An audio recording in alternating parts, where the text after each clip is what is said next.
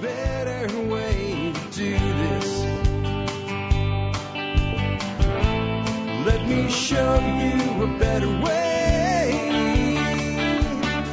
Hi, folks. This is Jack Spirko with another edition of the Survival Podcast. As always, one man's view of the changing world, the changing times, and the things that we can all do to live a better life if times get tough or even if they don't. Today is December the 9th, 2013, and this is episode 1262 of the Survival Podcast. It's Monday, and Monday means it's time for a listener feedback show. We haven't had a lot of these recently because of, well, events and things that have popped up, and then just me not feeling like talking about all of the things that generally go along with the show today, which is how the clowns are destroying our country, and there's plenty of that today. But these are important things to keep an eye on from time to time. I took a little fast from the news. I recommend you do that every once in a while, too. But today we'll get back into the groove. If you want to send me an email for a show like this, send me an email and send that to jack@thesurvivalpodcast.com. Again, jack@thesurvivalpodcast.com. Put story for Jack, article for Jack, comment for Jack, question for Jack, video for Jack, something for Jack in the subject line. Send me that email, and it'll get through my screening process, and I'll consider it for the show like today. Before I get into before I get into your emails today, let's go ahead and take care of our sponsor. Sponsor of the day, number one today, is Fortress Defense Consultants. You know, a lot of times I'm asked things like, what would be the best new gun for me to buy? And my response is generally, when's the last time you took professional firearms training? And if the answer is never or quite a while ago, I often say, well, maybe you should get out and take some training. Because there is what I call the triangle of gun operator effectiveness, and there's three main things in that triangle. One, gun. No gun? Yeah, you're right, you need a gun. But if you got 10 guns and no training, time to look for some training. You got to have a good, effective weapon. The next thing you have to have is ammunition. A good, effective weapon with no ammunition is an overpriced club. But the linchpin that makes the weapon effective is the operator. You can buy a gun. You can buy ammo. You can buy training, but it only really matters if you take it in and it's applied. So that means you want to get the best training possible. And you want training from someone that won't just train you, but train you how to train. That's what Frank Sharp and his cadre of instructors will do at Fortress Defense Consultants. Remember, if you cannot get up to Indiana to train with Frank, he can come to you, put together a small group, let's say 6 guys or more, and get a local range or an area that you guys can use to train on. And Frank will pack stuff up and come travel with you and customize training to your needs. Not everyone will do that, but Frank Sharp will. Check him out today, fortressdefense.com. Next up today, backyard food production. If you want to turn your backyard into a food production machine, check out the DVD series called Growing Your Groceries from Marjorie Wildcraft, and that's what she'll show you. How to make backyard food production a reality, whether you're on 1/10 of an acre in the suburbs or 10 acres in the semi-rural area or 10,000 acres out in the country. You can adapt the techniques that Marjorie and her family use to be largely self-sufficient in this day and age. It's all documented for you. The bonus DVD material is probably worth the entire cost of the package alone. Check it out, backyardfoodproduction.com. Best way to visit Backyard Food Production, Fortress Defense Consultants, and all of our sponsors, visit thesurvivalpodcast.com first. Click on their banners in the right-hand margin so you know you're dealing with someone I actually endorse. There's a lot of people out there that like to capitalize on the good name of others. We call those brand pirates. They are out there, I assure you. And in this case, Backyard Food Production has a special deal for all TSP listeners, not just MSB. So if you use their banner, you'll see that deal. On that note, do want to remind you about the Member Support Brigade. Last week I said not to join. This week I'm telling you to join. The Member Support Brigade is on sale, $30 for the next 12 months. This is really geared toward new subscribers, or people who have already expired and didn't take advantage of the crazy sale I did for you guys last week for one reason or another. $30 for the next 12 months. The discount code is DEC 2013, DEC 2013, Delta Echo Victor 2013. Or December 2013 is basically what it means. And it's good until Sunday evening, Sunday at midnight actually, Central Standard Time. So that is until December 15th. And you get that first year for $30. If you want to pay by mail, you can do that. It's no big deal. There's a form, and there's a page to join. And on the bottom of that page, you can either click to join by PayPal, or it says to join by silver, cash, check, money order. Click there. You'll get a form to fill out. You fill that form out. you mail it to us at the address that's provided on that form, and we'll go ahead and set your account up for you. While this is for new members, if you join by mail or extend by mail, we can take care of you. Just make sure you check the thing that says existing account. If you are currently paying by PayPal, note that on your form, and we'll square that away. If you want to continue to pay by PayPal, it's really very difficult for us to do that. If you're almost expired, like you're going to expire in the next week or two, you could cancel your auto renew with PayPal and set up a brand new account with a new credential. That would be the best way to do that. I'm sorry, but we can't really accommodate that request. I'm not AT&T going new customers only here. This is a system limitation. And it takes more effort than you might think to manually convert a customer from renewing, self-renewing to manual renewing and to cancel PayPal subscriptions, because most people don't seem to figure out how to do that. By the way, if you ever want to cancel your account and you're paying by PayPal, you don't do that in the MSB. You go into your PayPal account, look up your recurring subscriptions, and cancel there. One of the reasons I like PayPal as a business person with a recurring billing model is people sometimes say, you charged my account without me knowing. No, I didn't charge it without you knowing. I can't charge your account.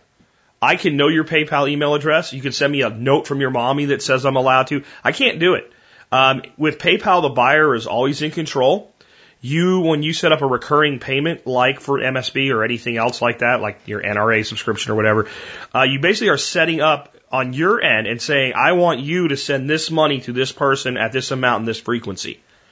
And that means you always have control of it. Just a little side note there for you. That said, if you ever need help with it and you want to cancel renewal, just let me know. I'll take care of you.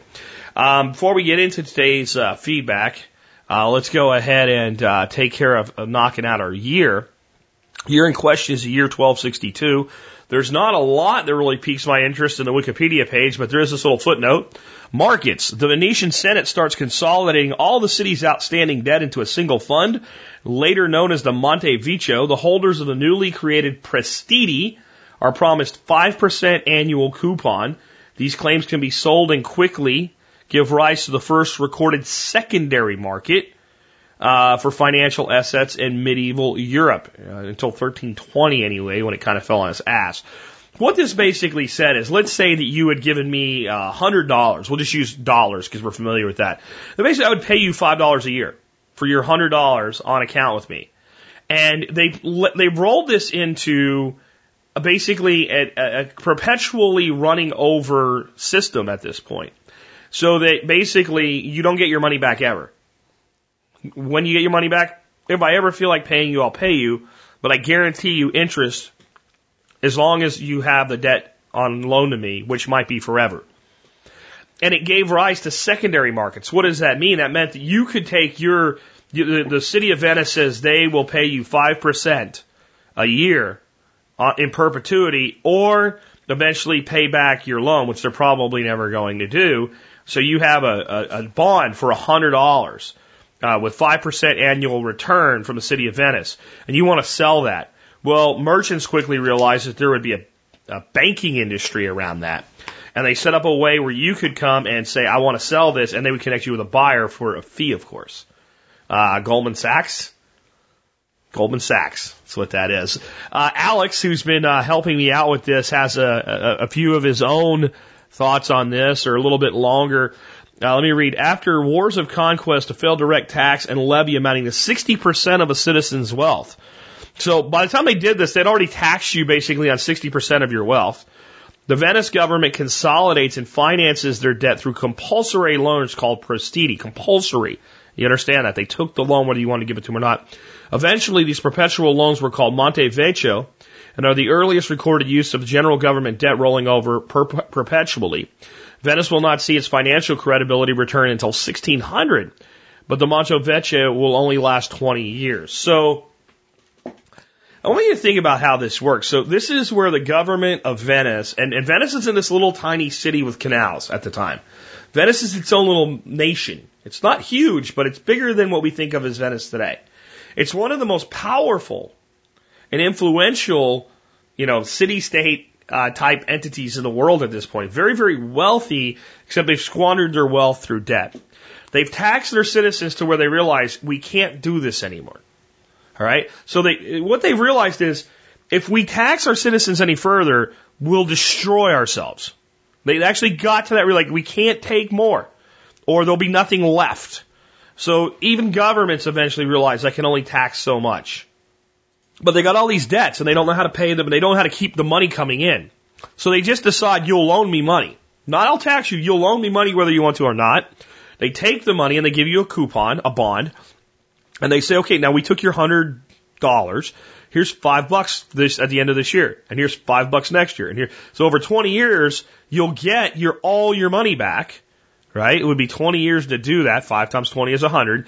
But then we'll still owe you another $5, and we'll still owe you another $5, and it might be 30 years, and now you've gotten 1.5 times your money back. Your kids can hold on to this. This you can be willed. And people say, well, I want more money now. And investors said, okay, here's what we'll do. We'll set up a secondary market where you can take and trade your debt. So again, it's Goldman Sachs. It's the government taking money without permission and telling you the terms on which you'll get your money back on the timeline. And presto, government debt is fixed just because they passed a law.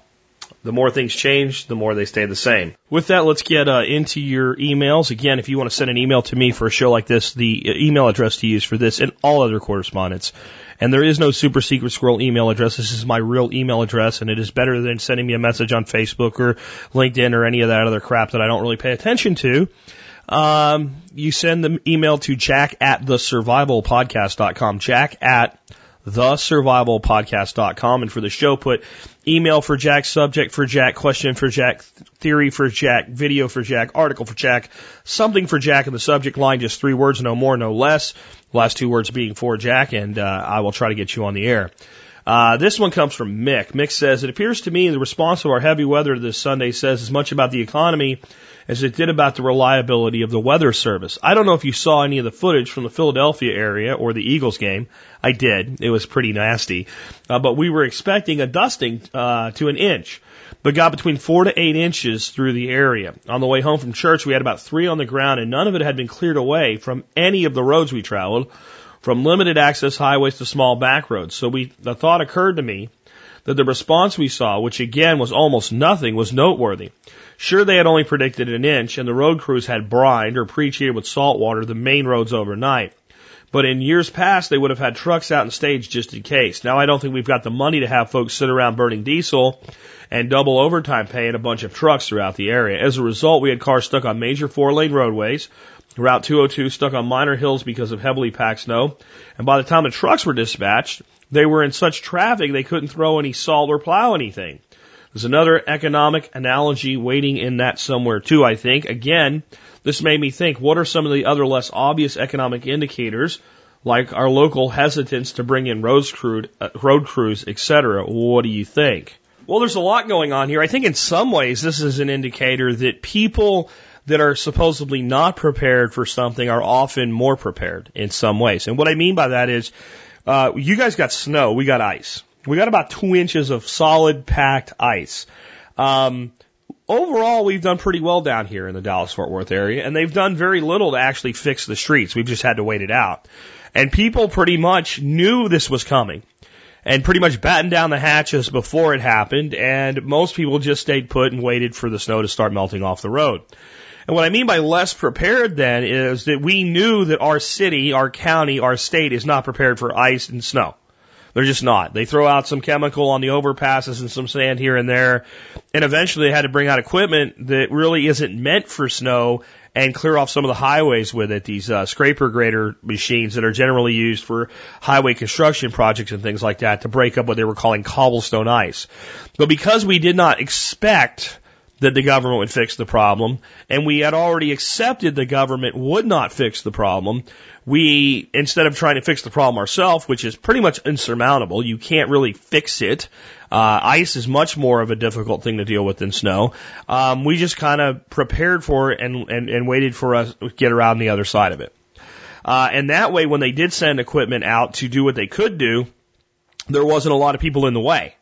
They actually went on Sunday and said, look, here's some areas that are really bad. We're going to go out and try to clean these areas up. Please don't go there for the first part of the day. And I think people largely did that. So that's one lesson, that sometimes when you live in an area where government typically is prepared to deal with a problem, people come to expect it and actually end up in worse ways when they're not done. Now, your observation that perhaps the city of Philadelphia, Bucks County, Westchester County, those areas around there, and probably throughout the state of Pennsylvania, can no longer afford to just stage crews unless they absolutely know they're going to be necessary. That's probably true. And I'll tell you the other side of it. They probably can afford to stage crews some over the winter, but not as often over the winter. So they're having to pick and choose. And they know very well that even though this was a mess, okay, that they better be prepared to deal with it when it's 3 feet instead of 3 inches. And they're having to pick and choose when they stage a lot more than they would have in the past.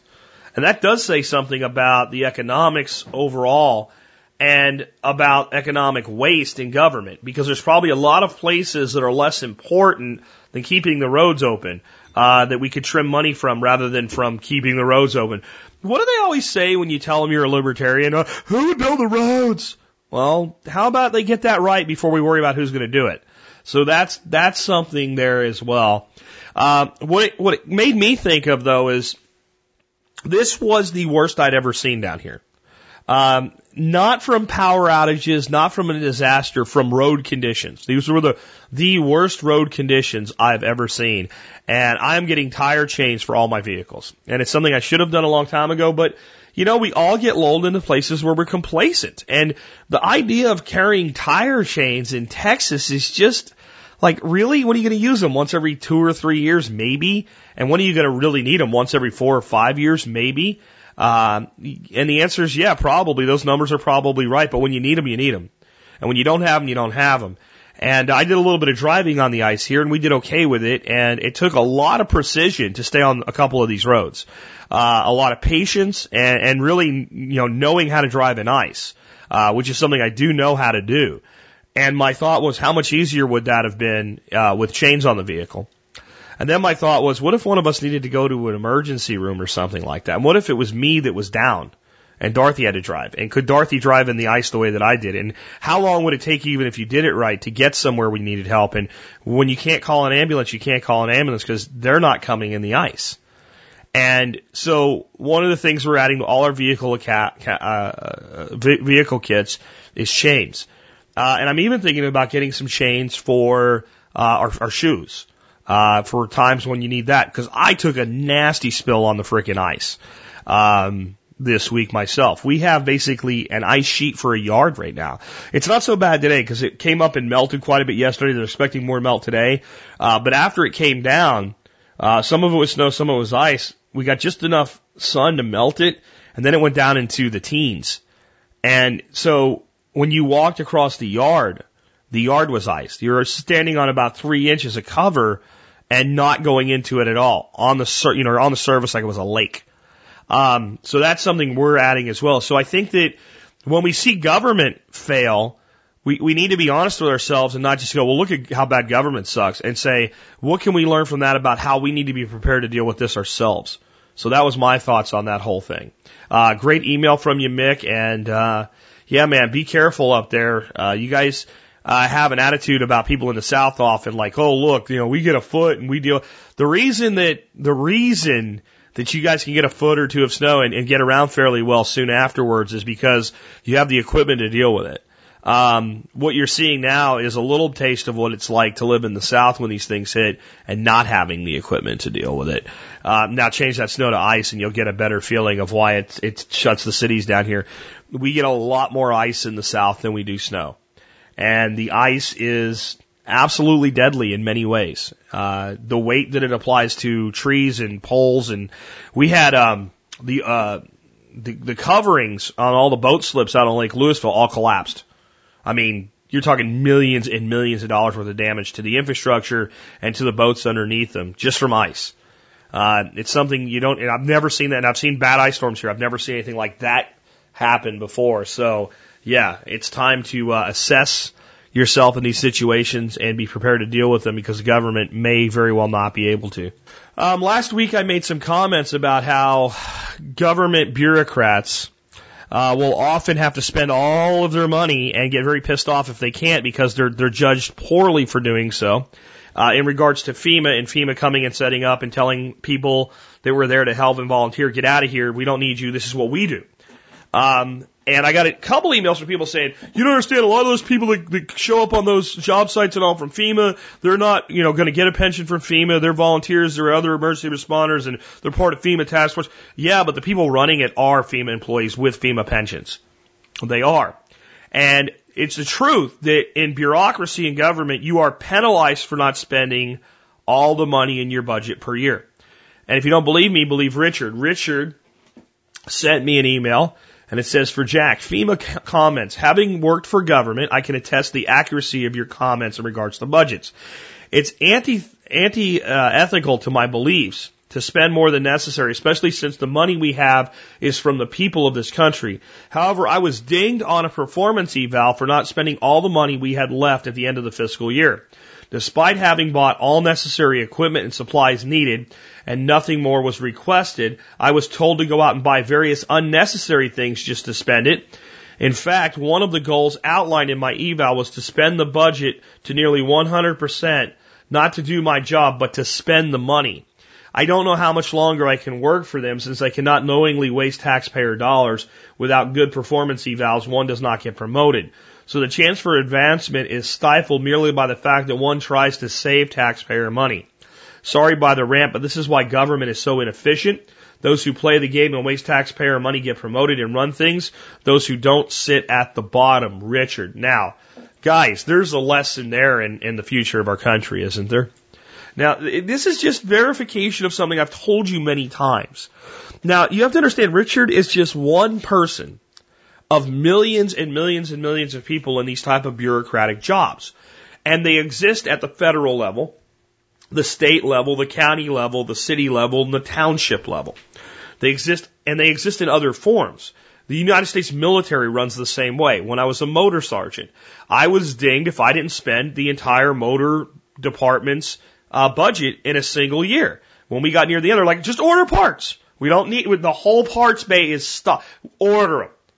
Order parts, order tools, order anything you can and spend every dime. Do not let a dime exist by the end of the fiscal cycle. This is going on everywhere. And when they tell you there's not enough money, this is one of the reasons. How much money in defunct cities was spent that way? Think about that. How much money in defunct cities was spent that way? Cities that went broke like Stockton, California. How many people that worked for the city of Stockton that had, a cost center and money to spend, spent money that didn't need to be spent because they had to spend it so they could get a good eval? And if you don't think FEMA works the same way, I'm sorry, you're wrong. You're wrong.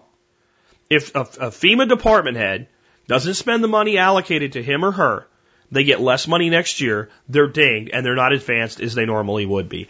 I do understand that many people that show up with a FEMA badge at a disaster are not full-time FEMA employees. I get that. You're not telling me anything I don't know. But I know that the people that are running the departments, that are running the shows, that are running the whole operation are people who are employed and given the de facto orders, spend all the money. And they don't like it when a church group comes and with $20,000 does more than they could do with $250,000. They don't like it because now they don't know what to do with those things. And they're going to get nailed for it. And this is just a confirmation of that. That's the state of our government today. The next time you hear some bullshit from a local government official, a state, a county, anywhere where you're actually talking to one of these guys and they talk about not having the funds, ask them the question. Inside the county of, within the city of, in the state of, blank. How much money is spent every year at the end of fiscal cycles to make sure that departments don't lose their money for the next fiscal cycle on things that are not necessary? And watch them like a deer in the headlights. Some of them won't even know what you're talking about because they've never actually had a job in government. All they've ever been is an elected official. They don't even know what happens. This is one of the biggest places that there's waste in our governments today. Now, trying to fix that, I think you're wasting your time. But if you're going to be involved, maybe you should be involved with things that actually could make a difference because that's something we could fix. That's something that could be fixed with policy right there.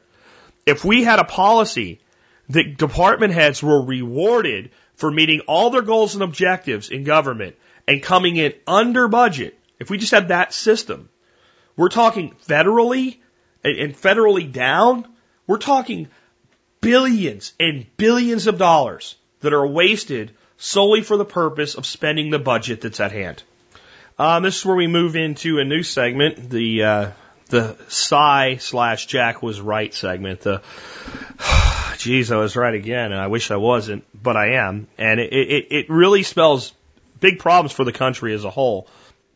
What I've said over and over again is as these cities and towns go bankrupt, that sooner or later they'll hit a wall where they can no longer just pay the pensions, and they'll either cut them or eliminate them as part of bankruptcies. And if you live in a city or a state where that's not going to happen to you, even though you're a government worker, then don't be so sure about it, but even if it's true, you still have a problem. And that if you're not a government worker and you're not banking on government pensions, it's still going to affect you, because here's what's going to happen. Is millions upon millions of Americans who are banking on these pensions and these lifetime incomes for being non-productive and doing nothing. And I don't mean non-productive and doing nothing during their career, but understand, if you work for a city that employs you for 30 years and you start when you're 20, and that means that you work till you're 50, and you have a life expectancy of 90, you're going to be paid for 40 years, a lot of money per year in some instances, to do nothing. You're being paid not to work. And it's not sustainable to run a model that way. These cities shouldn't even be doing these pensions, that they should be putting workers in control of their own money, but they haven't, and they haven't for years and years, and people expect this. And as these people don't get paid, they're going to have a severe effect on the economy as a whole, because generally people between 50 and 70 are big spenders. I know you're thinking of the cheap old grandmother you have or whatever, and how she won't spend any money. That's yesterday's old population. Today's older population that are retiring in their 50s and 60s are deciding to enjoy their lives. They're a lot healthier and more active in many instances than in the past, and they're a lot more mobile. And they're buying RVs and going all across the country. But as this dries up, these people will have to live a much more meager existence. And you might say, well, tough shit, it doesn't matter. You know, you held down a desk for 30 years at Detroit's Department of Wasting Public Dollars, and now you don't get as much, or you don't get any, all you get your Social Security and whatever you save, like everybody else. Join the real world, wham, pity party for you, right? It's not that simple. It's not that simple. This is a piece of the economy that was expected to be there that's not going to be there. And I've told you about this over and over, and people have said, they'll always bail them out, they'll always pay. And I'm like, they can't. Here you go, Detroit. Biggest municipal bankruptcy in history, by the way, guys. This is on Personal Liberty Digest. Detroit municipal workers learned Tuesday that promises made by the city and their union leaders that they would have lifetime pensions and health care benefits were hollow ones. It's an ill omen for pensioners across the country. Detroit is $8 billion in debt, and federal judge ruled on Tuesday the city can file for bankruptcy in order to develop a plan to reorganize, i.e. stiff bondholders and pensioners. The ruling allows the city to cut worker pensions and retiree health benefits, despite the provision in the Michigan Constitution protecting them. So in other words, this federal judge realized that the money's not there. And you could say that they have to pay, but they don't have the money, and they're not going to have the money, so tough cookies. The city's bankrupt. Back to the article. Bondholders are expected to get back 18 cents on the dollar based on a plan previously submitted to the city's emergency manager, but it's the effect on public pension holders that's the most significant part of the ruling. Hold on, wait a minute. That's the most significant. The pensioners are more significant. Okay, listen, the pensioners are losing benefits that they would get after they were done working. Okay, benefits that they should have known were ridiculously too high in the promise category anyway. Bondholders who were promised they would be paid back their loan plus interest are being told, yeah, you loaned us $10,000, here's $1,800, go away. And that's pretty significant. And that might affect your 401k plan if you're in a bond fund, which you probably are, at least in part. We'll talk more about that in a bit. Right? I mean, that affects banks who had, loans out to the city of Detroit. And it also sets the precedent that this can be done over and over and over again now. You got that? All right, let me go back into the article. Quote, this is the first opinion of its kind where bankruptcy court has directly expressed the view that the supremacy of the U.S. bankruptcy law trumps the state constitutional protections of public pension holders. Mark S. Kaufman, senior partner at the Atlanta law firm McKenna, Long & Aldridge, told the Washington Post. Quote, the implications of that decision are significant not only to Detroit, but will also potentially to other cities, gauging the level of fiscal distress and how to deal with it, end quote. Detroit city workers were led down a primrose path by their union leaders, who promised to protect their interest. They willingly went along as the unions held the city citizens hostage over lucrative pension and a Cadillac health care insurance promises that were unsustainable and would not have been attainable in a private sector job. With no bottom line to account for, Detroit's elected class piled debt on top of debt. Bankruptcy Judge Stephen Rhodes noted that had Detroit matched spending to revenue over the past several years, okay, not forever, just for the past, if in the past several years they just said, we're not going to borrow money we don't have, we're going to deal with it.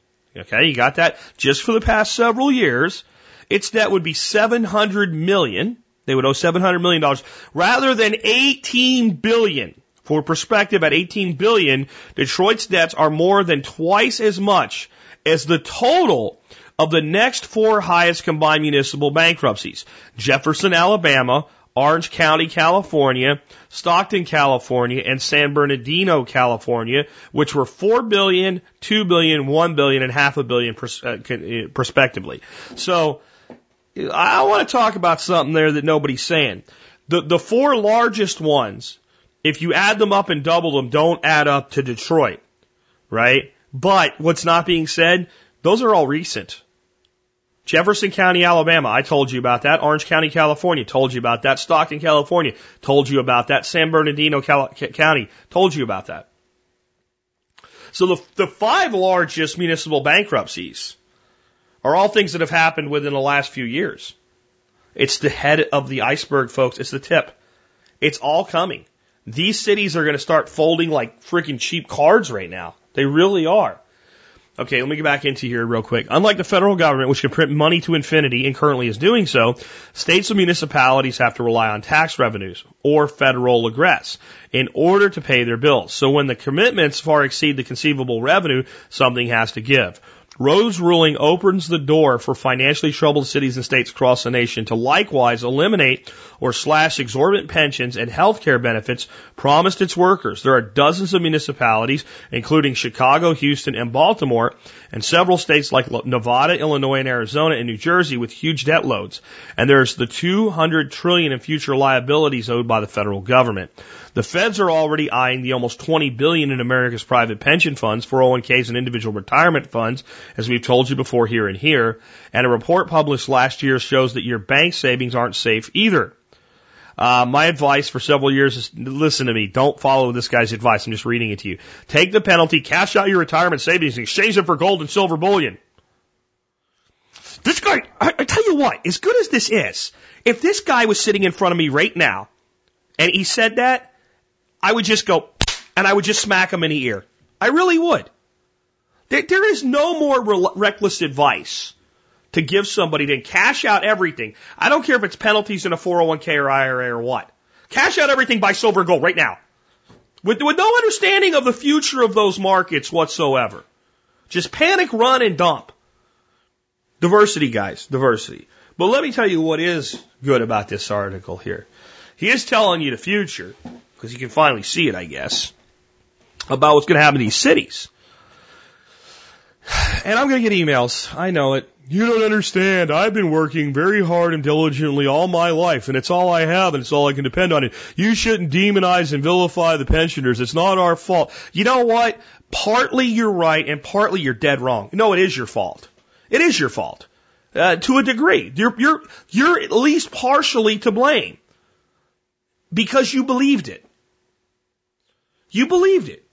People that worked for the city of Detroit, watching the city melt down year after year after year, collapse on itself year after year after year, go into decline, believed that it would be possible that they could be paid for 30 or 40 years at 70 to 80% of their salary and have health insurance that's unbelievably generous, that no private sector employee could ever get their hands on. Believed it. So that's where the pensioner is part of the problem. Because you believed it and you didn't plan for any other contingency. And now you expect, because you didn't plan for any other contingency, for someone else to fix it for you. Okay? Because the city ain't got the money. And that's the bigger issue. Doesn't matter.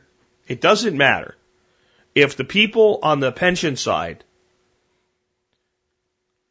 are good, hardworking people that deserve what they were promised or not. Doesn't matter. It might matter emotionally, but it doesn't matter logically. Logically, it works like this. These cities, counties, states only have so much money, and they only have so much money coming in. And there's a certain base cost as to keep a city running. And if you don't keep the city running, you're not going to get anything because the city's not going to be there anymore. And there's only so much after that's done to do things like pay pensions and pay healthcare benefits. And the unions behind these cities are holding firm and not negotiating at all and making the problem that's already insurmountable worse. And in the end, some of these people are not going to get a portion or a reduced pension. They're going to get absolutely nothing. And the more that these unions hold out to get everything, the more they deserve nothing. Because anybody that can do math can look at these cities and say, this doesn't work. Including my city of Houston, yeah. The people running that city are idiots. And I'll tell you who's not far behind them is the city of Fort Worth. The city of Fort Worth is nowhere near as bad as Chicago or Houston or Atlanta or Los Angeles, but their books are not balanced. And they have massive liabilities that eventually they're going to have to do something. Now, the advantage for cities in the southern states is in general the unions have a lot less control. But inside government, they have tons of bargaining power. But in the end, the amount due exceeds the amount available. And something's got to give. And this is just the first example of a federal bankruptcy judge saying, you know what? When we look at this under United States federal law and what bankruptcies are supposed to do, which is allow an entity to continue and to make reasonable compensation to everybody the entity owes based on what's available and what's left, pensions are not off the table. Nor should they be. And let me tell you, those of you who think that's the problem, that the judge decided that, you don't understand the problem at all. That is a guy who I may not agree with many things on, but at least he got that right.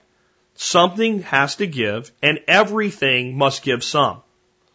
And the more ridiculous the commitment, the more has to give. Because what's the alternative? You know what? Yeah, we'll approve Detroit's bankruptcy, and they can screw the bondholders. Bondholders, instead of getting 18 cents on the dollar, get 1 cent on the dollar. Still doesn't fix the problem. Don't pay this, don't pay that. It still doesn't fix the problem. The biggest weight these cities have are these pension funds and are these benefit packages that go with them. And if you don't do something, eventually you'll get nothing. I mean, that's the truth. And nobody wants to accept it. And I'm sick and freaking tired of the sob stories about Joe worked hard and diligently for 34 years for the city of Detroit. He was promised this and it doesn't matter. The money isn't there to pay him. It doesn't matter. Something's got to give. Life isn't fair. Welcome to the real world. This is why I've been preaching a message of preparedness for almost 6 years now. Because you have to be prepared, and we've lost that in America. And Joe is just as much responsible for his life as the city of Detroit is, whether Joe likes it or not. And Joe better be smart and say, I'll take 50% of what I was promised, or I'll take 60% of what I was promised and, bare bones health insurance until I qualify for Medicaid, which is also going to go Medicare, which is also going broke, but I'll wait for that and see what I can do with it. Because if Joe and his collective brethren hold their breath and say no deal in some of these deals, they're going to get nothing. And if they hold their breath and won't give it all, then nothing's what they deserve. And again, it doesn't matter what you feel. I talk to people all the time, well, I feel this, or I just believe that. You can feel and believe all you want. You can feel and believe that magical unicorns should fly through the air, land in front of you, fart rainbows. Angels should slide down the rainbow and grant your wishes. You can believe and feel that. Congress can pass a law that mandates it. It ain't going to happen. It isn't going to happen. The money isn't there. It's gone. It's been spent. It's owed.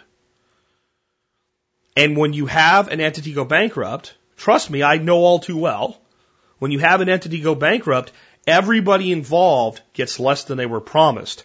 That's how a bankruptcy works. And whether you like it or not, the unions are party to these cities and counties and states going bankrupt. They are as much a part of these cities, counties, and states going bankrupt as the politicians who spent the money on the other side of the frame. They are equally culpable. So if your union president tells you that the greedy fat cats are responsible and should give up what they have so that you can have what you were promised, you tell him he's part of the greedy fat cats and he should be the first one to give it up. See what he says. And frankly, folks, when a tornado tears down your house, it's not fair either. When an ice storm collapses the roof or drops a tree into your house, it's not fair either. When you're driving down the road and someone runs you off the road because they were drunk or stupid and you get hurt or killed and your family has to deal with your injury or your loss, it's not fair. Life's never fair. So the fact that it's not fair it's not really germane to the problem, is it? It's not really germane to the subject. Of course it's not fair. It's life. So if you're in one of those positions, you better figure out what to do as though none of the money will be there. And then whatever you do get is icing on the cake that you've baked for yourself. And I'm going to tell you, if you don't think this applies to you, eventually you're going to be looking for something called Social Security benefits. And if this can happen at the state level and the city level, et cetera, it can and will happen at the federal level. And as this article says, the federal government can and does print money at will, but what it does is devalue whatever you're going to get in Social Security. And inflation will rear its head, and they will do things to not adjust Social Security with inflation. And if they promise you $2,500 a month, you may very well get $2,500 a month. But it may buy you in your retirement what about $250 buys you before your retirement. And there won't be anything you can do about it. And you can yell and you can scream and you can gnash your teeth and you can wail and you can say it's not fair, but nobody's going to fix it for you either. This is a problem that we as a nation are going to have to fix for ourselves.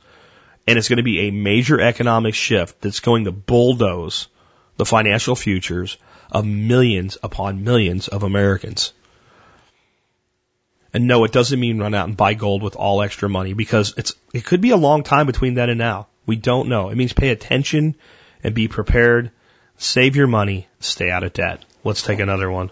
So, moving along in the Jack was right segments. How about this one? Mysterious China themed city proposed in New York's Catskills. This is on Fox News.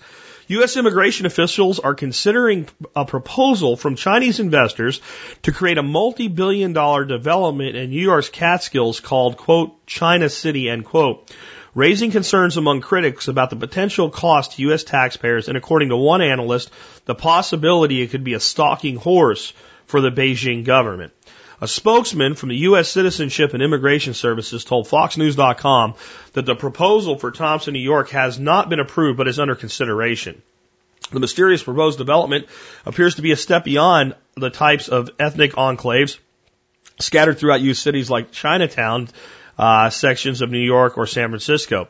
The 600-acre China City of America is located far outside New York City in upstate New York's wetlands and is a meticulously planned project calling for family housing, a college, a student residence, among other structures. In addition to needing federal approval, it would likely need a host of state and local permits before ground can be broken. It's a perfect storm of problems. David North, Center for Immigration Studies.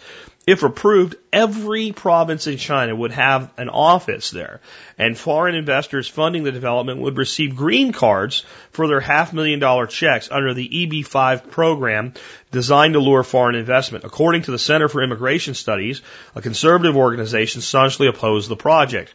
A detailed report authored by David North, a fellow with the Washington-based group, claimed there is, quote, a charge from within the Chinese community that China City is a stalking horse for the Chinese Communist government in Beijing, end quote.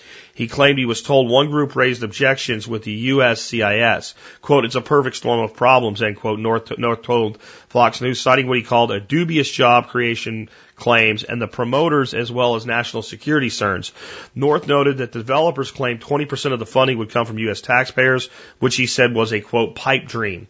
The China City Regional Center's website, though it includes little English, shows a section referring to federal funding under the section titled, quote, Phase 1 Investment Percentage. The website states U.S. government investments total $65 million, accounting for 20%. The site is affiliated with a Florida law firm which could not be reached for comment. U.S. Citizenship and Immigration Services would not confirm such a funding request in the formal proposal and said Wednesday it does not disclose details of pending applications. The China City Regional Center is not approved. An application has yet to be filed, and it is still pending. A decision has not yet been made. Christopher Bentley, a spokesman with the USCIS, told Fox News, quote, with all cases for a request of immigration services or benefit, we rely on the information provided in the law to reach a decision whether it can or cannot be approved, end quote, said Bentley. Local officials did not respond to requests for comment, but a videotape of a public meeting held in Thompson in May, available on YouTube, addressed the proposal and underscored the controversy surrounding the development. Supporters of the project in an economically depressed area of Sullivan County say they believe it would be both a financial and cultural boom to the region. Quote, families who invest in an EB-5 program are normally influential, wealthy families from China. A lot of them are successful business owners and enterprisers. Most of those investors are highly educated and skilled in different fields, quote, end quote, one wrote one poster. My head's starting to be ready to explode. Get ready as I read the last one for your head to feel the same way. Quote, I believe this is a big project that can create thousands of job opportunities, end quote, wrote another. Quote, such a precious opportunity to learn about Chinese culture and beauty, end quote. Okay, the Chinese government wants to take over a 600-acre area. It's the size of many small towns. And basically build a small piece of China in the Catskills of New York. They want 20% of it, phase 1 development, to be paid for by the United States federal government. In return, they're offering to bring their most influential business people to America to build businesses in this country while training Chinese citizens and Chinese immigrants in a Chinese college about Chinese business in our country at our expense to go out and do more of that. I almost don't want to comment on this. I almost feel like if I have to explain to you why this is a problem, that you're not going to get it anyway. In fact, I really do feel that way. I don't think if I have to explain why that's a problem, anyone's going to get it. Now, for the anarcho-libertarian component of my audience, let me just say, if a bunch of Chinese people wanted to come here and build this thing at their own expense, do things their own way, buy the land their own way, and do this completely as a private entity, I wouldn't give a shit. But this has clearly got major backing from Beijing. Clearly. And we're being asked to pay for it. And I don't care if we're being asked to pay $1. It's too much. No foreign government should have a holding within our nation other than very small embassies. This has been talked about being done in kind of rural parts of Idaho as well. They're going to do it everywhere eventually. They'll get one done. They'll do it will be beautiful. It will. It'll be gorgeous. There'll be YouTube videos of how amazing it is, and there'll be videos of people that work there that are not Chinese, or they have a contract to do something for this organization, and how what a boom it's been to the community, and they'll sell it to you. And most of you, when I say you, I mean the whole country, not you, the listener, will buy it. We'll buy it in spades. And this leads me to something I'm working on. I'm working on a list of new laws of warfare. Laws of warfare in the 21st century, according to Spirko. And two of them are economic warfare is far more efficient and affordable than military warfare. And another rule is never invade a nation that you are able to purchase. That's what this is. This is an invasion through purchase. I'm not an isolationist. I'm not racist. I don't have anything against people of Chinese descent. I don't have a problem with 600-acre China City existing in upstate New York if it's all private citizens doing it as private citizens with their own money. I think it would be a wonderful thing. I'd love to see it done. I'd go visit. But this way, oh, hell no. Funded by U.S. taxpayer dollars, asking for special considerations and waivers to get things done they normally wouldn't be able to get done that I couldn't get done on 600 acres if I wanted to. Having offices for every province in China existing in the United States in this one location, backed by a foreign government and paid for with U.S. taxpayer money.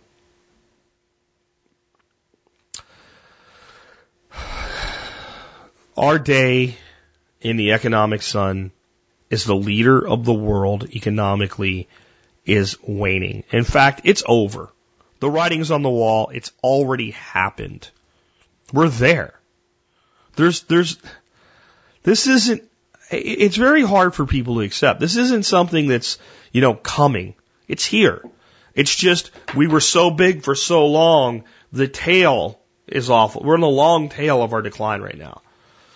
Think of the peak oil curve, where it comes up really slow, and it comes up, and then all of a sudden it goes fast, and it goes up really, really fast, then it levels out, and then it drops really fast, and there's a little tail at the end. That tail, make that tail really long. We're in that tail right now. We're in that tail right now. We are not the most economically powerful country in the world anymore. The final illusion created by our ability to print money and our historical track record is falling apart right now. But behind the curtain, the truth is already revealed, and the Chinese know it. And they want to have hundreds of these things in our country. And it's not so that they can put you in a labor camp. China has perfected in many ways. Not perfected, but they're trying to perfect what I call soft colonialism.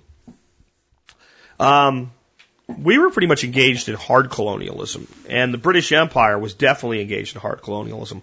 Hard colonialism is you move into an area, you take over, you start to develop it, you do it your way, whether the people that you're doing it with want it done or not, and you just control them. And if they go into an uprising, you smack them down. The British were pretty intent on setting up their own parliamentary systems of government. The U.S. was a little smarter in setting up puppet governments that we enacted our will through. And when the puppet government turned on us, we just smacked it down and reinstalled a new puppet government. The Chinese have looked at that and learned from it and said, yeah, not that we mind busting heads, not that we mind stealing stuff, we're government. I mean, every government steals. That's kind of one of the things you have to be if you're going to be a government. You have to be a thief. You have to be willing to take from one and give to another against their will at the point of a gun with the threat of violence, right? We will create 50,000 new jobs under the threat of violence at the point of a gun. That's what should be added to every politician's speech. I worked hard to bring more money back to my home district with the threat of violence at a point of a gun because it came from somewhere. It was taken from somebody. So it's not that China won't do it. It's like they've just looked at it from an effectiveness. They go, it's far more effective to make the people you're working with think it's their idea. To go in and offer something in exchange for profit. China is really on the verge of perfecting socialist capitalism, which we call fascism, by the way. That's what you're, and the way that they're going to take over this country, and they pretty much are, is in numbers and by buying their way in the door.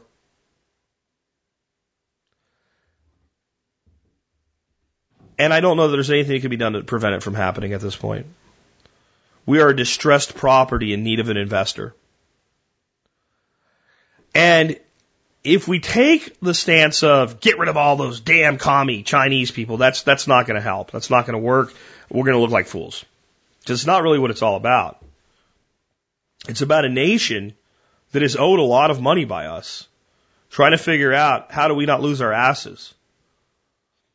It's like you have a whole bunch of rental houses out. Well, let's live in a way. You are a very wealthy person, and you have a big stake in a bank. And that bank has a lot of mortgages out to people that you know eventually won't be able to pay their mortgages. And you go in advance and start to buy up the majority holding in their ownership. Why would you do that? You know they're going to default. Well, if they default and you have a holding in the bank takes a loss and you take a loss. And the bank has the property and can market it as a matter of recourse. But you may or may not benefit from that. If you own the property, you own the mortgage, and the owner defaults, you take the property. It's not the same thing, but it's pretty much what China's doing right now. They know we'll economically fall down. And they know the intrinsic worth of this nation is such that we will somehow shift and come back. And they're going to go in as distressed property investors and want to be part of the decisions that are made during that shift. And frankly, we have enough socialism and fascism in this country that the last thing we need is the Chinese, who are frankly better at it than we are. But it may be very well what we're going to get. And I don't see this being stopped. I see this sooner or later, this will happen somewhere, probably in some liberal shithole, where they look at it and go, oh, what a beautiful chance to learn about Chinese culture. Well, you can do that without 20% of my money and special concessions and EB-5 visas and green cards for Chinese nationals and basically creating a free market embassy for every province in China. By the way, that would be like us doing this. Let's just flip it around. And watch how you would think it was a good idea, because you're the one, it's not all of you, but some of you who still believe in the dichotomy would think it was a good idea because we benefit from it. Imagine it went the other way. We were going to put together a group of American investors and go to China, and with the backing of Washington, D.C., and get 600 acres in China and build U.S. City, China. And we were going to have a U.S. Education center there and housing, and every state would have an embassy there. There'd be an embassy for Florida, Georgia, Alabama, Mississippi, Louisiana, Texas, California, Virginia, West. Every major state, every state in the union, all 50 of us, not 63 or whatever Obama said it was, right? All 50 of them. And D.C., 51. District of Columbia gets one too. Would have an embassy, an office, acting like an embassy inside USA City in China. Why would they want that? Why would Florida want that? How would it benefit Florida? Start thinking, start deconstructing these things and you see this true motivation. Well, let's also flip something. Let's imagine that China owes the United States a lot of money, and China is our biggest customer, and we have the other side of the trade imbalance. We sell them more than they sell us. They're a major market for us. Florida, with its own interest at heart as a state, manufacturing and tourism and things it would want to market to China, now has a beachhead right in the heart of China. And it can work with Georgia for a joint marketing campaign. And it can also work with Georgia and say, look, we know these guys aren't going to ever be able to pay us all the money that they owe us. Let's figure out how we can make deals with them, since we share a common border and some common things of value and some common business units that will make it such that when they fail, we'll be better off than if not. And wouldn't it be beneficial to Florida and Georgia to have those nice little offices set up in the heart of China? Especially if eventually we built a dozen or 100 of them, and they had one in all those locations throughout China.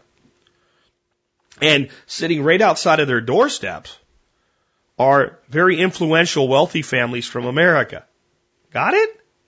And just across the way, in this beautifully landscaped campus, is a college providing American education to select Chinese people and mostly American citizens now choosing to live abroad in China, who are directly in connection with those wealthy families and these ambassadors from all 50 states.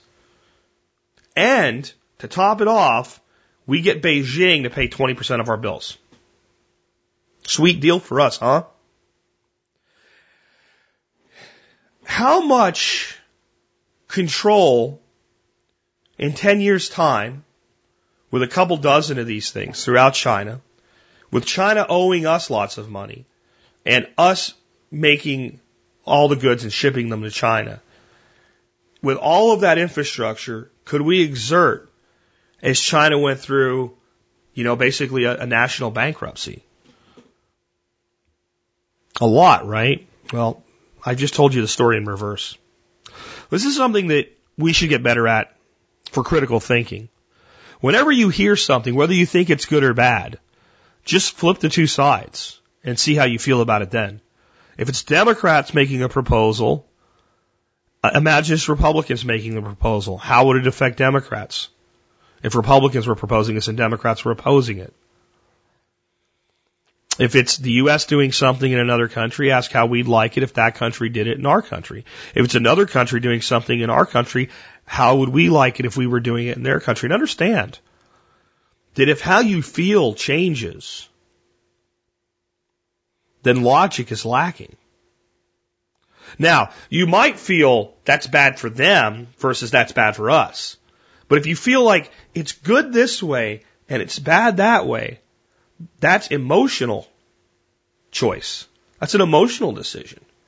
If you feel like, well, I thought it was good, but now I think it would be bad either way, that's a logical change of thought. It's either okay for one nation to use its force to convince another nation to act a certain way, or it's not. Or to capitalize on another nation's decline. And how much can we really blame China for wanting to do this? I mean, there's an old saying that applies here. If I owe you $100, I have a problem.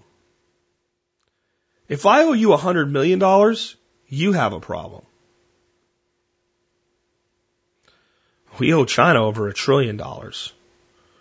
They have a problem. And they've been printing money too. They've been printing money too. They've been printing money faster than us. They've just been making some very smart commodity plays as well. And frankly, they're looking to export bodies. With 1.7 billion people or whatever it is, they need to get rid of some people and they're looking for places to send a few million of them. Your backyard is due for a few of them. And they're doing it because they're trying to protect their investment. I'm not saying they're good guys. I'm not saying it's good or bad. I think it's very bad, actually, but that's what I think. I'm just telling you logically, this is what's going on. You have a nation that will soon be the most powerful economic nation in the world,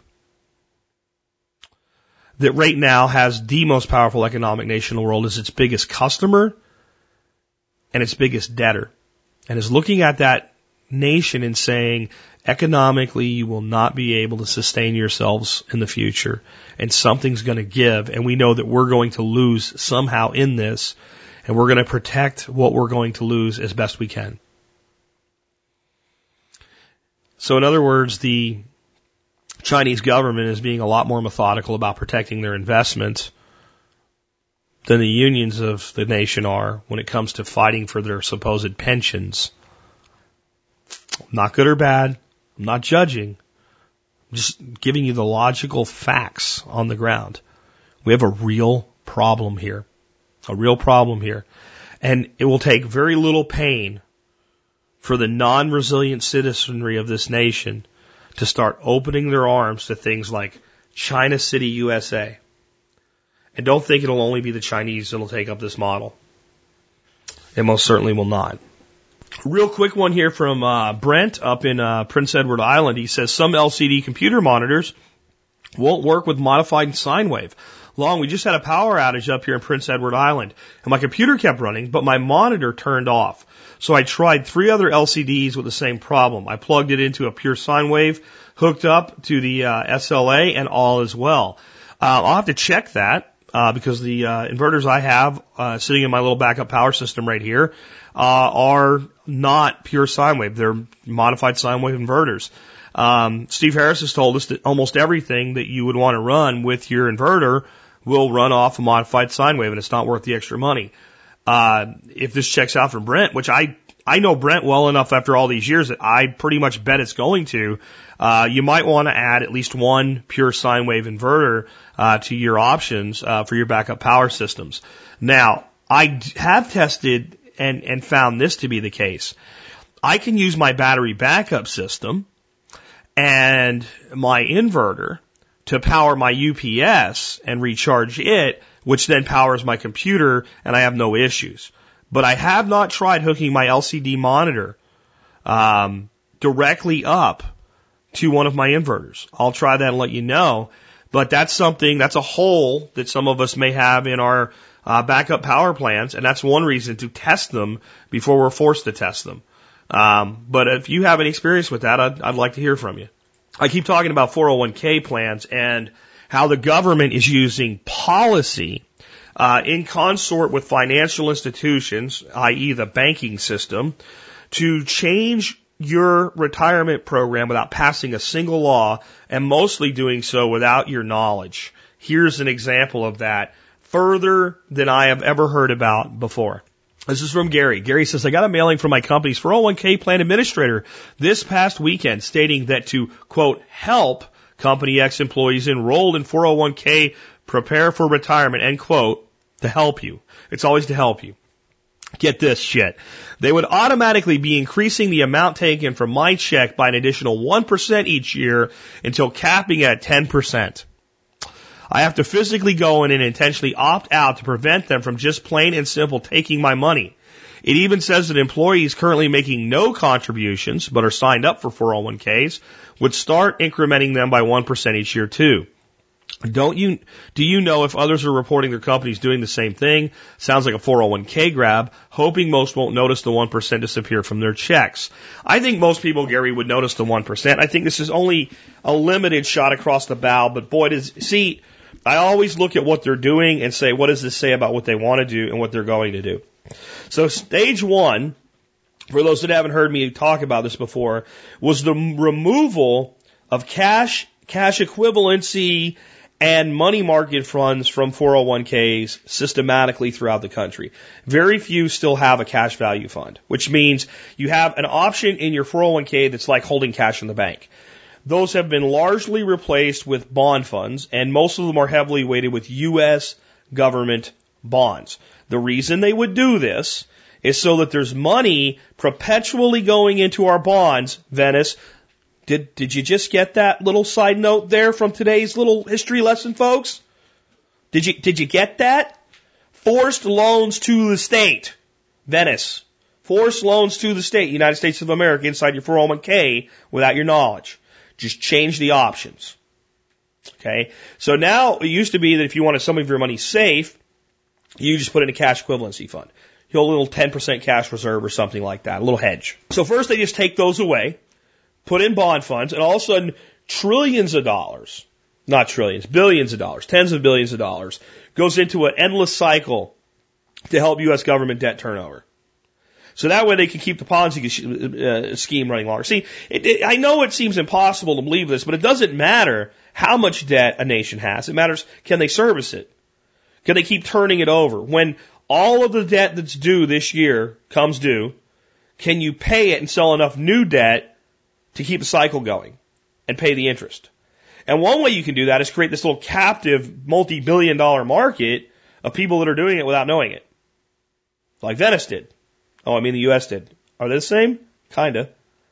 So that was for stage one. Take away cash value funds and force money into bond funds. And every time people freak out and dump stocks and they don't liquidate a 401k, so I'm not saying you should, they go to the safest option, and instead of going to cash, now they go to U.S. bonds and municipal bonds. Detroit. Got it?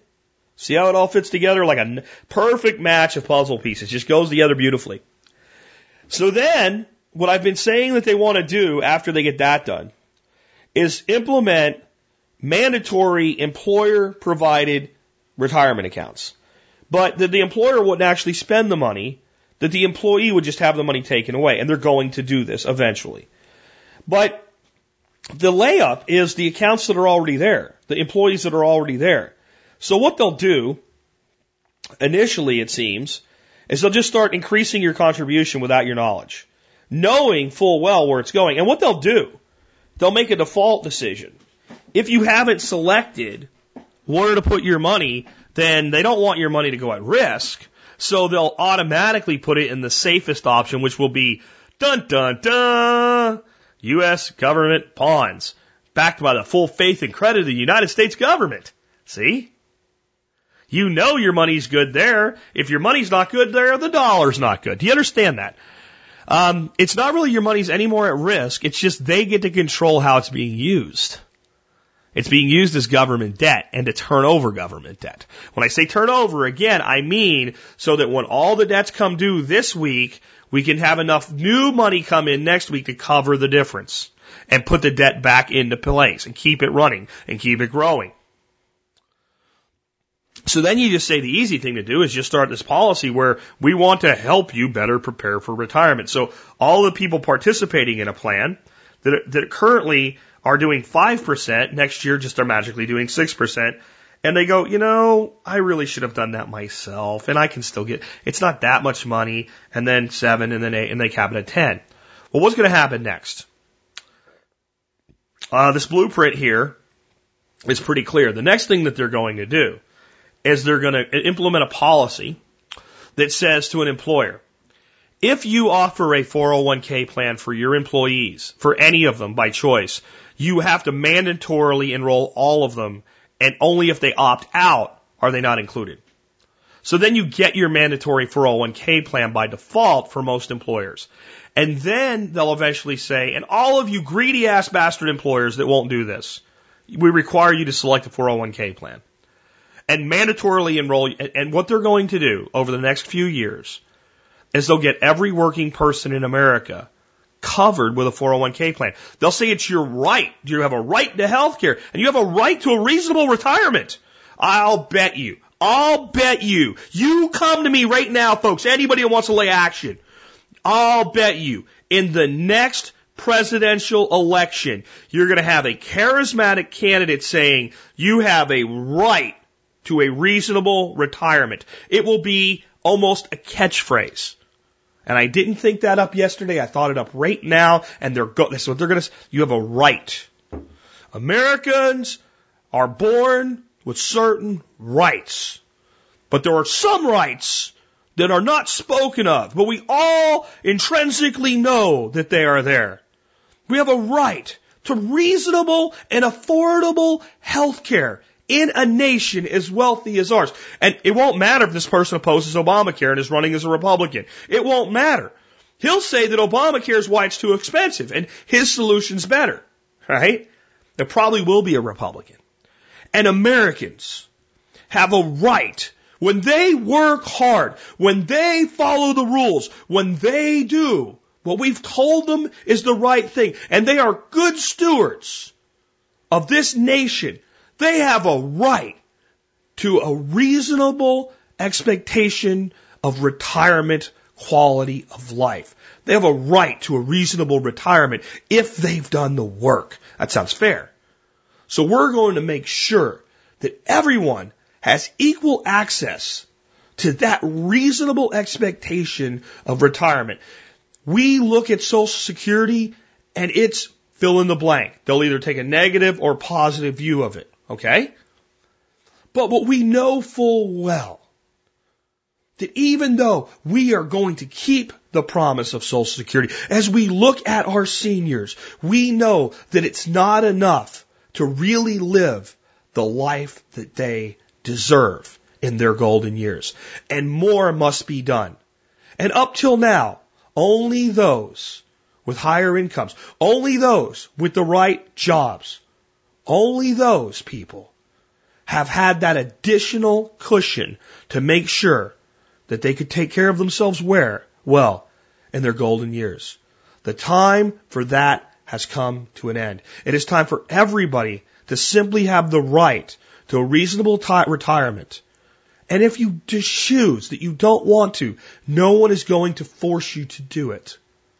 But what we are going to do is make sure that the companies that you work for, that the agencies of government that you work for, we will do this equally. That all employed Americans at least have the option to set aside a little bit for tomorrow, because they do have a right in a nation like ours. I should be a freaking speechwriter if I had no morals. You want to bet? I'm telling you, you're going to hear that. You're going to hear some version of that pile of bullshit. It sounded good when I was saying it, didn't it? Huh? That's what they're going to do. They're going to take over by proxy. They're not going to seize your 401k. They're not going to have to. They'll go inside and make policy changes that give them the money as debt. They don't care if they get it as tax or debt. They don't care, as long as they get it. Oh, and they'll come after it from some level with taxes too. In the future, they'll say something like, well, we provided this. It's only reasonable that you should have to pay some kind. They'll come up with some new tax provision on this or something. Who the hell knows? But they're going to do it. And this is another blueprint of that. So once they do that, this is a perfect blueprint. This is why it's happening in an existing place, to test bed it for the future when they roll it out everywhere. What'll happen then? You'll get a job. You're a young person, 21 years old, you got your first real job, and you're going to get that thing that candidate XYZ promised you, expectation of a reasonable retirement, but you're just starting out, and you can invest up to 10% in this 401k program that they're going to give you during your briefing with HR. You can, but you don't have to. Got it? But unless you fill out this form that says you don't want it, which they'll put at the very bottom of the stack, they'll put it way down there and shuffle it and say, you don't really have to do anything at all. And it'll just be taken care of for you. And once your account's set up, if you want to increase your contribution, then you can do that. Right? And if you ever change your mind, you need that 1% back, you can stop your contributions. And most young people will just they'll be so busy filling out the freaking paperwork for their health care that they can't understand, calling their mom and dad and going, what the hell does this mean? Calling a lawyer to figure out what half of it means, that they'll just, I don't have to do, I'm not going to do it. And then in the first year, it'll be 1%, just like they were promised. And in the second year, it'll be 2. And 3 and 4. And most of them won't have any idea, and it'll all be going to that safe and secure government bond fund. And they'll pour hundreds of billions of dollars of new government debt out of the pockets of the American workforce. And then there's the beautiful thing. Every time they give a raise in the minimum wage, they'll give themselves a raise in debt, which is as good as money. Understand, to a government, debt is as good as money. They're the same thing, as long as they can service the debt. And then when they do that, they'll say, well, there's absolutely no reason that an employee that leaves one job to further their career by moving to a better job should have to go through a laborious process and make that money into an IRA. They'll create some kind of Fairness in Retirement Act, okay, where they'll say that if you are going to a new employer, that employer has to allow the transfer of everything that you have in your old account to your new account. So that if you go from company A to B, your 401k will roll over without having to go in an IRA, no complex. And if you haven't selected anything, it'll just all go to government match. In fact, here's what they'll do to help you. We want to get this done fast. You can pick your options in the new plan later. We'll just roll it over, and it'll all go to the safe U.S.-backed security. And then you can allocate it in the new plan however you want, whenever you get time.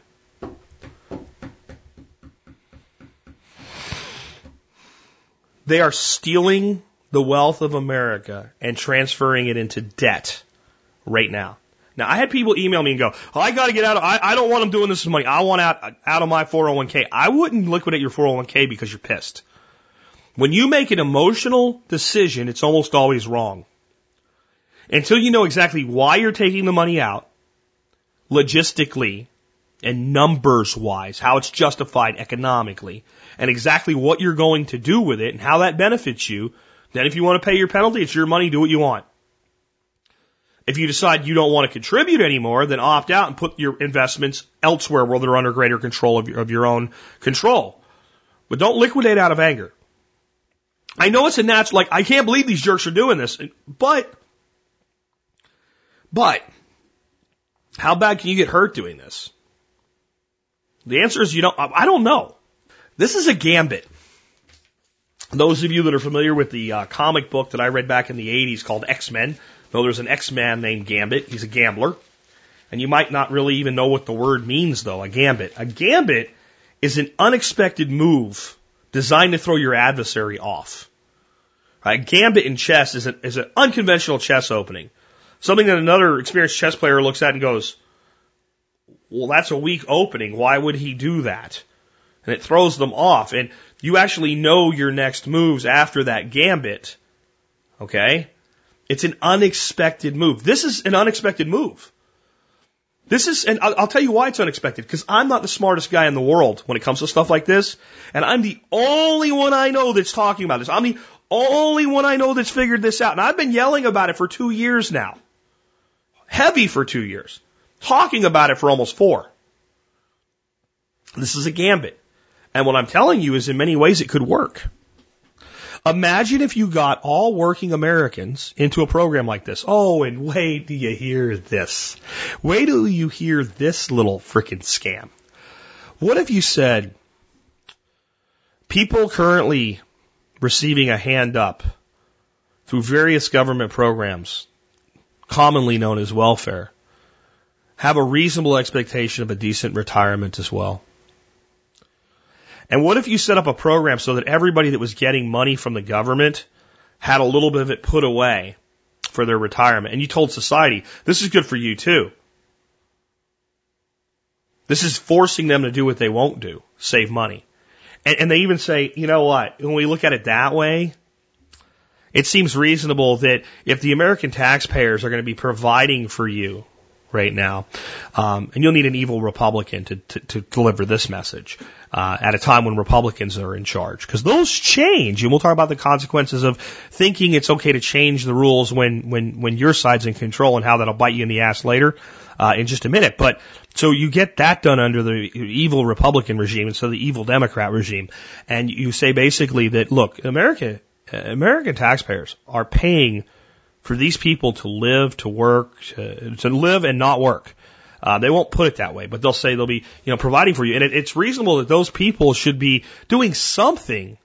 So what they'll do is they'll say, well, we'll just take 2% of whatever they get and put it into one of these programs for them.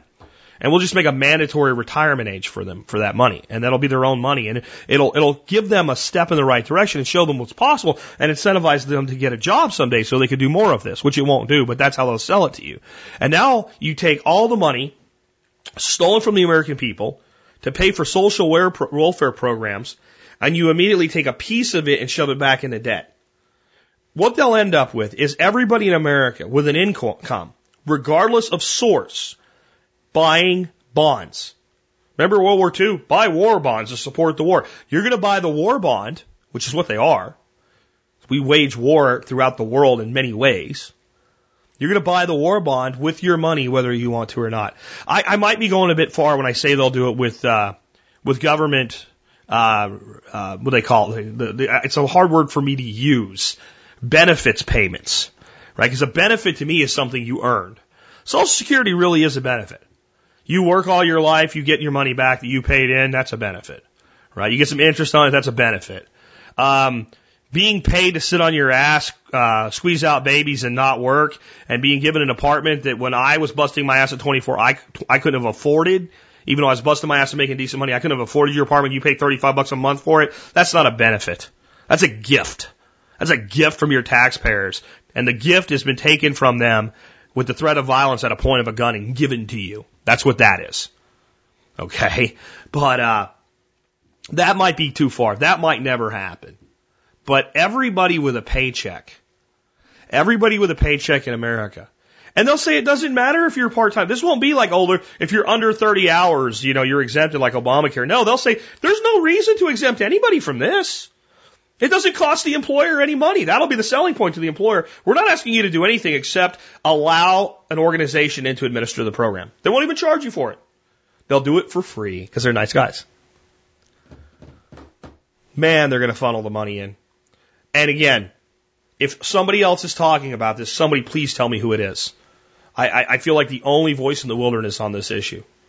I'm going to give you a short version of this one because this is going to be a long show today. But in the LA Times, there's an article that says a new breed of Senate Democrats drove filibuster change. I'll read a little bit for you. After pushing through one of the most significant rule changes in Senate history, Majority Leader Harry Reid struck a solemn tone. Quote, "This is not a time for celebration," end quote. I'm going to tell you, this is because Harry knows he'll probably still be in the Senate and not be in the majority at some point. He's smarter than most of these new breed Senate Democrats. Even though I don't like Harry Reid, he's not stupid. Some of these people are stupid. I'll tell you why in a second. But behind closed doors in a room off Senate floor, some of the newer Democratic senators couldn't help themselves, gathering for a quick party to congratulate each other. They were the ones largely responsible for pushing the veteran Nevada lawmaker to pull the trigger on ending filibusters against most presidential nominations. The partisan revelers were part of a new breed of Democrats emerging in the Senate, mostly elected after 2006. These relative newcomers have known only a Democratic-controlled Senate and have little experience with successful bipartisan cooperation, due largely to the Tea Party's grip on the Republican Party. Now they are hoping to become a new power center in the party, nudging the old guard to adopt more aggressive tactics in pursuit of legislative goals and largely brushing aside Republicans' threats of retaliation and obstruction. They see the rules and traditions of the Senate as having stifled the will of the majority and stalled President Obama's agenda. Quote, "The Senate is a graveyard for good ideas," end quote. Tom Udall, Democrat, New Mexico. Before I go on, Mr. Udall, Democrat, New Mexico, give me one good idea your freaking government has proposed in the last 20 years. Wrong answer. Doesn't matter what you say, you're wrong. There hasn't been any good ideas. All you've done is shit on the liberties of the American people. That's it. That's all the government's done for the last 20 years. Piss away our money, destroy our economic future, and encroach on liberty. Pass laws to restrict rather than remove laws that are unnecessary. That's all you've done. So it's a non-starter. But I digress. I'll go back. Who, along with Senator Jeff Merkley of Oregon, led the filibuster reform effort and won over veteran colleagues in a body where seniority was once the most valuable currency. Okay. You can read the rest of this pile of tripe if you want to, because the author clearly thinks it's maybe a good idea that there not be a filibuster at all, anywhere. Because it's not in the Constitution, but yet the Constitution allows for the filibuster to exist. Therefore, it's constitutional, folks. That's how it works. Anyway, this is what these idiots don't understand. One day, believe it or not, the pendulum will swing to the right. And one day, there will be Democrats going, that is the most horrible, horrible person that evil Republican could have ever proposed for Secretary of fill in the blank or, director of whatever. And we want to stop it, and there won't be anything they can do. It'll just go to a vote, and the Republican majority will just say yay, and it'll be approved and done. And the option that they would have had to come forward and say, we don't want that person, and push for compromise will be gone. And they will have done it to themselves. I don't think this is as big a deal as everybody's making it out to be, this particular rule change. I think that whoever is proposed and whoever is accepted is going to be an insider scumbag who's going to piss away the future of the American people, because that's what all of them are doing and have been doing on both sides of the aisle for years and years and years. Really almost forever, but in the last 20 years at an accelerated rate. It doesn't matter if they're Democrat appointed or Republican appointed. All the government is doing right now is destroying our economic sustainability, our economic future, and basically squandering what America has left. So will it be that big a difference who gets appointed under Obama or under anybody else? Not really. It's a good theatrical opportunity. But the real thing here is an opportunity to learn that the American people haven't learned the lesson that this new breed of Senate Democrat idiots, Jeff Merkley of Oregon, you're an idiot. You're a freaking idiot. Because you're going to be sitting there one day, if you don't get your ass thrown out of office in Oregon, you're probably safe, you probably won't. You're going to be going, I did this to myself. There's nothing I can do about this now. And this is what the American people do all the time. Bush is in office and does all of these things to take away liberties with the Patriot Act and other legislation. And now conservatives, if you want to call yourselves that, are wailing and gnashing your teeth as Barack Obama uses the very legislation passed by President Bush to further that agenda. And the Obamanites are cheering along their leader all the way because he's doing mostly what they want. And not understanding as he increases the power of government, that when the pendulum swings again, some new version of Bush, evil Republican, will take over and use that which was handed off to him by Barack Obama, and so on, and so on, and so on. The people of this country are ignorant in that they allow the person doing what they want done to accomplish things from a policy standpoint they would never permit the person that they oppose to accomplish. Because when their guy's in charge, it's okay to shit on other people. That's what the Senate just did. But it's what your nation's been doing for a very long time, and it is how the policy of incrementalism really works. We always hear about how Democrats are incrementalists. They do these little things. No, government is incrementalist. They do what they can on the left side, and then they let the dichotomy paradigm shift, and they do what they can on the right. They do it on the left and on the right, and on the left and on the right. And folks, I don't know if you've noticed, but a person moves forward a lot better going left, right, left, right, left, right, than hopping on their left or their right foot. Incrementalism is bipedalism. It's a march. Left, right, left, right, left, right, left. Left, right, left, right, left, right, left. And you cheer when one foot's moving forward, and you boo when the other foot's moving forward. And then you cheer again. Yay, boo, left, right. Ignorant sheep in charge of the republic. Ignorant sheep in charge of the republic. And your Senate just demonstrated that they're also full of ignorant sheep. I guarantee you that Jeff Merkley, if he's still around as a senator, is not going to think this rule change was a good idea when he's on the other end of it. Just like a lot of people that thought it was okay to have things like the Patriot Act installed, to set up all of these surveillance programs, are running around screaming to everybody they can get to listen to them about how bad it is that they're here now, even though most of the initial work was done while their horse was leading the race. Left, right, left. Left, right, left. Incrementalism and the destruction of your nation. That's why I focus on solutions, folks. All this does is bum me out, man. So I'd like to talk a little bit here at the end today about what you can do about all this. Write your senators in your... No, that won't work. Make sure you go vote on... No, that's not going to work either. Left, right, left. Until such time as enough people in this nation understand that their first duty is to be a guardian of the republic, which hopefully most of you do know that. Until such time as enough of those around you who are asleep awaken and realize that we cannot fix this problem using the same methods by which it was created. That it will require a paradigm shift in leadership.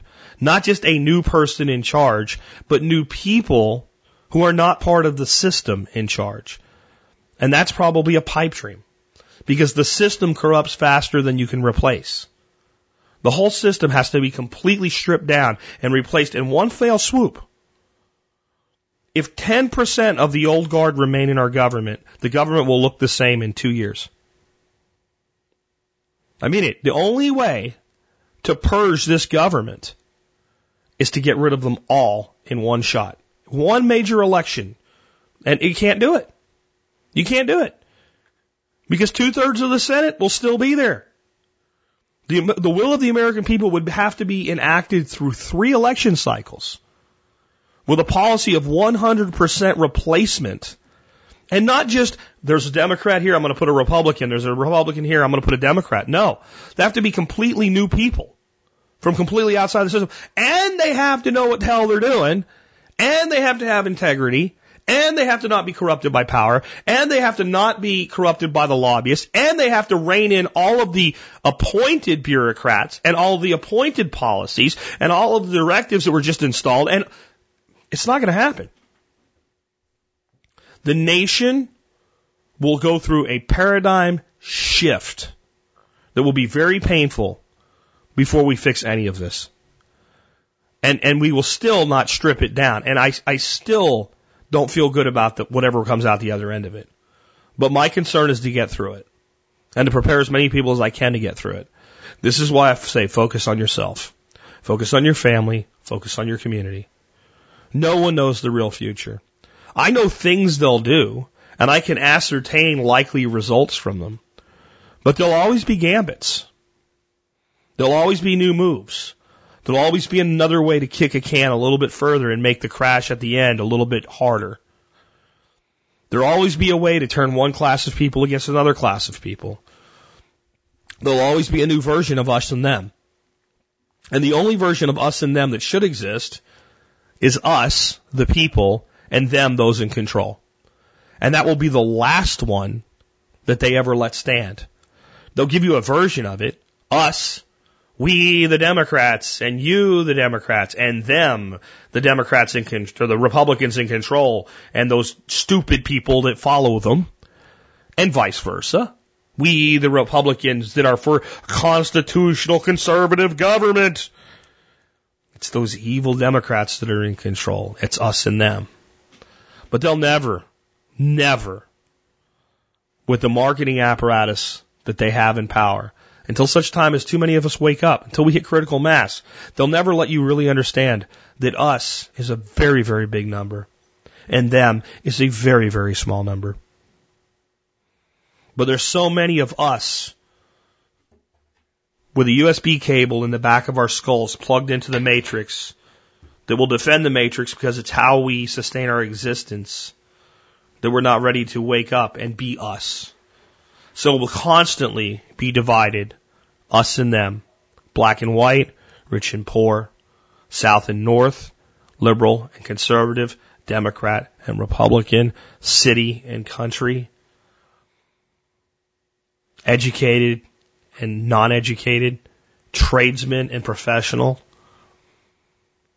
Hispanic and white, black and Hispanic, fat and skinny, male and female, old and young, every division that they can leverage to maintain control and advance the goals of the state and industry, they will leverage. Every single one. And they have done this so perfectly well. That supposedly the most free country in the world is rapidly turning into one of the biggest police states in the world. We lead the world in how many people we keep in prison. But we can't lead the world in how many of our children graduate from high school.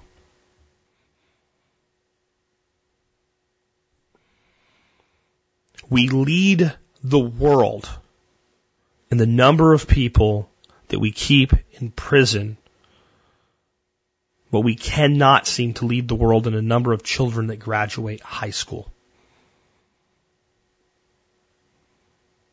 Tell me where the political solution is. I'd love to see it if it exists. But if you're going to spout some nonsense to me about, well, this so-and-so is a constitutional conservative, I don't even care if the marketing matches the horse. What good is it really going to do? All it will do is incrementally advance the statist agenda on the right side of the paradigm. More freedom for a corporation and less freedom for individual. That's all it'll do. If that. Because the first thing that true constitutional conservative is going to run into when he gets to his job in Congress as a party chief who's going to hand him a bill for his party dues and send him to do a telemarketing job to raise money for the party. And until he pays his bill, which will total about $800,000, he's not going to get anything done. He's not even going to be able to co-sponsor a bill. He's not even going to be a minor chair in a minor committee. He's not going to get to do anything. No one will even talk to him until he pays his bill. That's the situation that those people are going into. There is no way that we will ever rectify our problems in the halls of government, especially at the federal level. We can get some things done at the state level at this point, but that's even hard. The individual private sector level is all that is left. And we will find roadblocks and hindrances from our government at every step along the way, but we must act anyway. Period. I've said to people, especially those that love government and think that government can do so many wonderful things, that really are genuinely good people that really care, and I meet them, especially in the permaculture world, so often. Young, ambitious, energetic people that really care about equality in the world, and they really want to make a difference. I tell them that if you want to fix something, whatever it is, whether it's planting trees in schools, or teaching the uneducated, or doing whatever it is to make this world a better place, you'll run into two problems, and the first one will be money. You'll think, if I just had enough money to make things work, I could get started, I could prove it would work, and I could get more money to do more things, because people would know I'm worth taking a bet on. And if you solve the money problem, which generally isn't that hard to do, if you're really dedicated to something, you can generally find money to get things done. At least to get started. But as soon as you do, you'll run into the second problem. It's much bigger. Government. You'll come up with a way to house people that doesn't require stealing money from the American people to get it done. That puts people into housing that's more environmentally friendly for real. That requires them, if they're going to live there, to be responsible for their own housing. And if they're not responsible, to be thrown out. To be everything the government should have done and didn't do. And the government will get in the way. If you put together things and you don't play the game the way that they want you to, and you show up to help people after a storm, the government will tell you to go away, that you're not needed, that it's their job to do that, not yours. Do it anyway. Didn't that just really happen? We just talked about that last week. A bunch of people got together to solve a problem, and the government told them to go away. They don't want you to fix a problem outside of their system, because they need you to think you need them. The solution is in your own backyard. The solution is in guerrilla gardening. The solution is, instead of whining about the illiteracy rate, finding someone that can't read and teaching them to read. The solution lies in, instead of bitching about the school system, removing your child from it and taking responsibility for their education yourself. However you can get that done, whether that's homeschooling or private schooling or cooperative schooling or whatever it is. The solution is in your individual action. At some point in time, as enough people do this and experience prosperity amidst failure,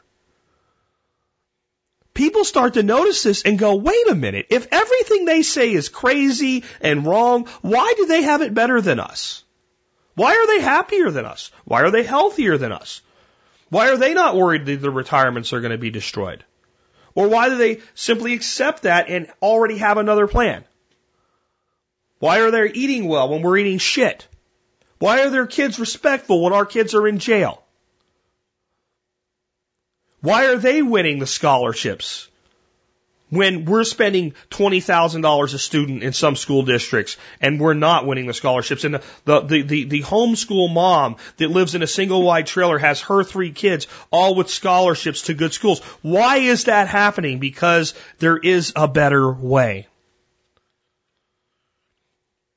The solution is not in the halls of government.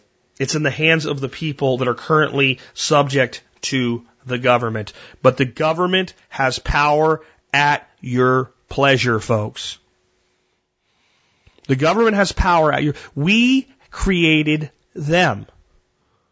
The states did not create the people created the states. And the United States did not create the states created the United States. All power in this country comes from the sovereignty of the individual citizen. And through very effective marketing and through lots of money and lots of coercion, we've been robbed of that. No one will give it back to you. Like I said, it's not fair. It doesn't work for the pensioner in Detroit, and it doesn't work for you either. No one will give it back to you. You have to take it. And you have to sacrifice in order to take it. No one will give it to you. No one, it will not just happen. It will not just fall out of the air. No unicorn is going to fart you a rainbow. You are going to have to make your own rainbow. You're going to have to paint it for yourself. And I can't tell you what it looks like. It would just be another form of tyranny. You must decide for yourself what you really want in your own life, and you must build it for yourself. And for those that look at what you're doing and say, I want to be part of that, and make no apologies. You know, in this world, people say the following, and I hate it. I hate this statement. It's easier to ask for forgiveness than permission. I hate that because you should only apologize when you've done something wrong. And most of the time when that sentence comes up, what the person wants to do isn't wrong, it's just prohibited in some way. I want to build housing that doesn't require the electrical grid, but they won't let me. Oh, it's better to ask for forgiveness than permission. I understand the sentiment. Build it and defend it. Don't apologize for it. Build your life and defend it. Don't apologize for it. If you think government sucks at something that's really important to you, you go do it better. And you will run into government as a problem. Do it anyway. Somebody will say you're crazy, that what you're doing is a complete waste of time, that you can't possibly make a difference. Do it anyway. Believe in yourself. Believe in your family. And when you say to yourself, well, the government won't take care of me, don't expect that they will then. Put aside food for yourself. Think about your needs from water and shelter and energy.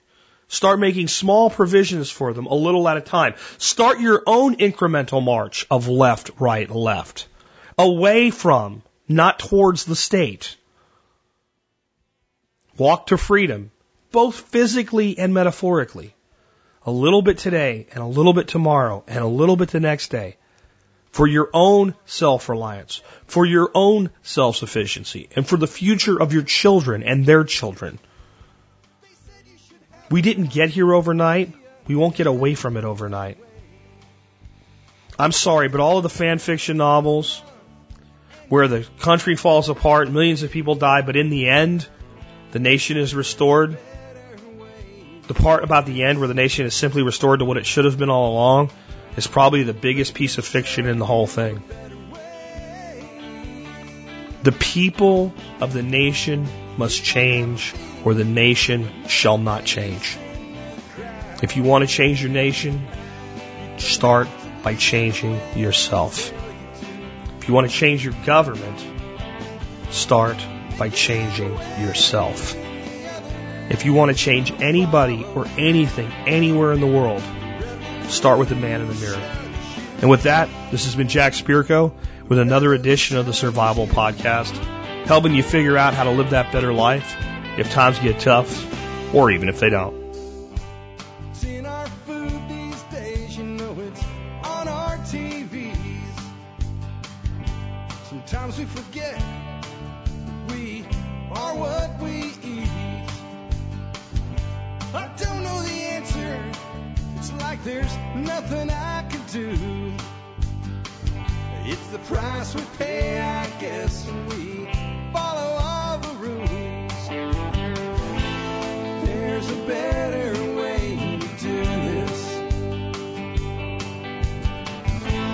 Let me show you a better way. You don't have to be another face in the crowd. You don't have to live the way they tell you